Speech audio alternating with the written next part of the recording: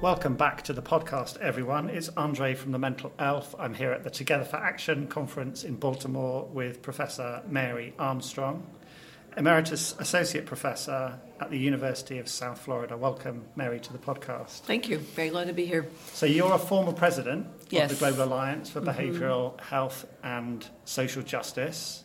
What's your relationship with this organisation? Tell us about that, first of all. Sure. So I think historically, I'm a social worker. That's my professional organization and my degrees in social work. And as a young social worker, I remember hearing about the Cape Cod Institutes that took place every summer at Cape Cod, and there would be advertisements, and it was all sponsored by Ortho.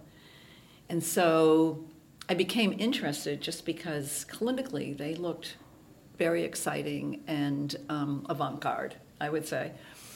And when you say ortho, what's that? What do you mean? Orthopsychiatry, which was orthopsychiatry was the original name of this organization for many, many, many years. And it was a huge, vibrant professional organization. And I wasn't a part of it then, but I knew about it. So was it primarily psychiatrists at that point that were members? It was. Okay. It was, the leadership was dominated by psychiatry, yes. But it always billed itself as interdisciplinary.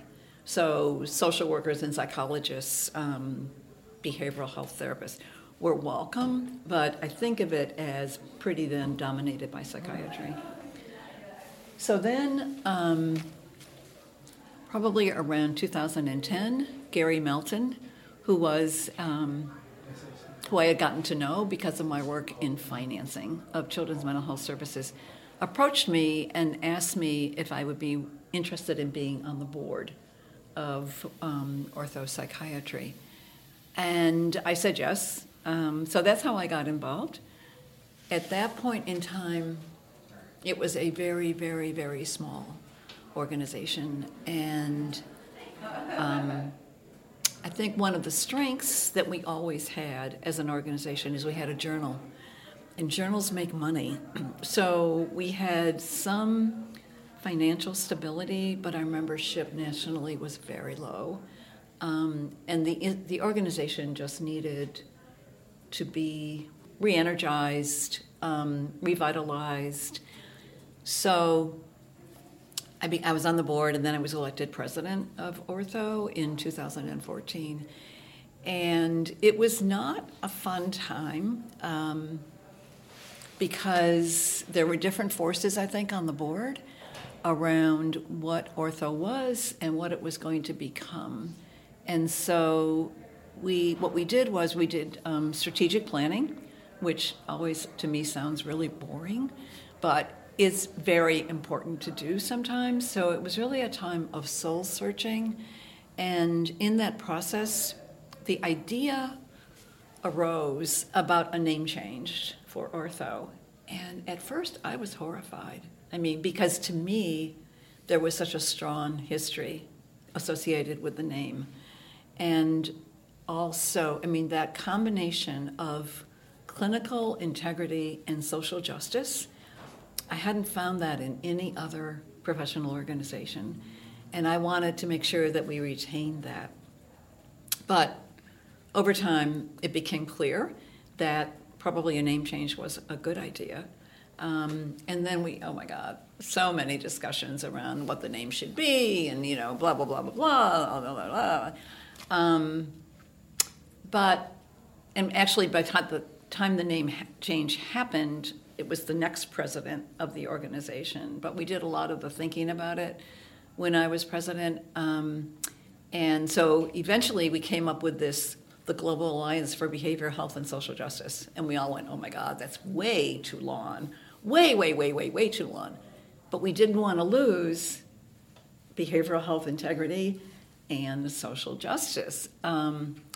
Now, what I've realized over time is that the advantage of the name, which we did eventually adopt, is that we all know, shorten it to just the Global Alliance. And the other important part, I think, about the name that I didn't understand initially is there were leaders in the organization that wanted our organization to be global, to be international.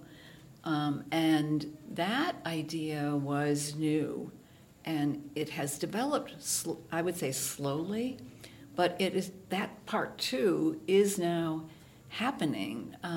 So it's wonderful now to be to still be very connected with the Global Alliance. It's my most I have two important national organizations, and this is one of them, and I loved seeing it grow.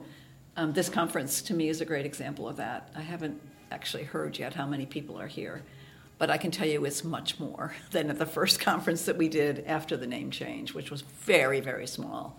So we're growing, and I think we're thriving, and I love now the way we're embracing, addressing structural racism and inequalities and all of that. It's who we are. That's what we should be doing, is the cutting edge stuff. And these principles of equity and behavioural health and social justice, those are now, very internationally understood and respected and prioritised. So what role do you think the Global Alliance has in, playing a more important international part in that? I think we need to be cutting edge on those issues and taking a leadership role in them. I can give you an example.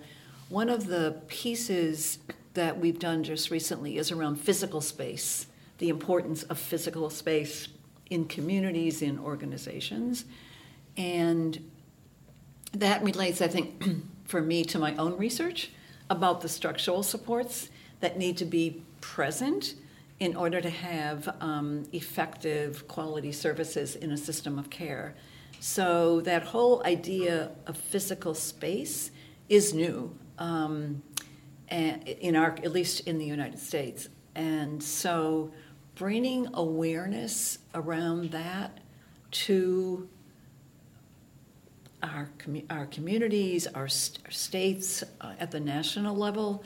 So I think we always have to be very forward-looking around what are the critical issues and innovative ways to address them today.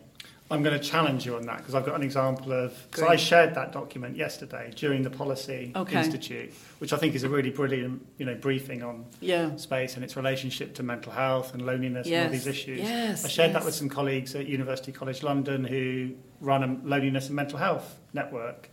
And they responded and said, this is really good. Thank you very much for publishing this. Global Alliance, aligns really well with some of our work. I think that kind of communication works both ways, doesn't it? It's you saying, look what we've done, but it's also you looking out and seeing what's happening elsewhere and trying to position your organisation as one that works collaboratively and in partnership, not just in the communities locally, but also internationally. So I wonder what your thoughts are on how that can happen, because it is primarily still academics from the US, practitioners from the US, and even from the local geographical area who are here at the event in Baltimore. What do you think? I think that's one of our challenges today, and one of the vehicles that I think that I'm learning about is the United Nations is one entity that we've made some connections with, especially around global climate change.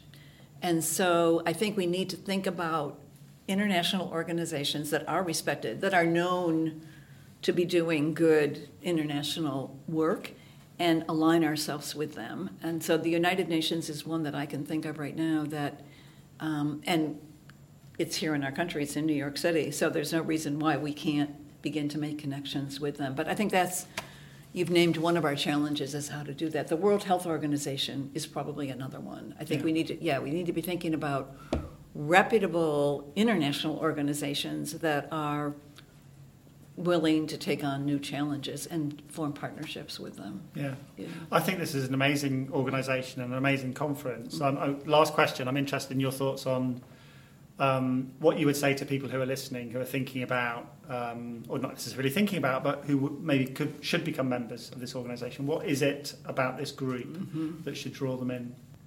I think what should draw people in today, and especially young professionals or young professionals, researchers, educators, practitioners, is our mission.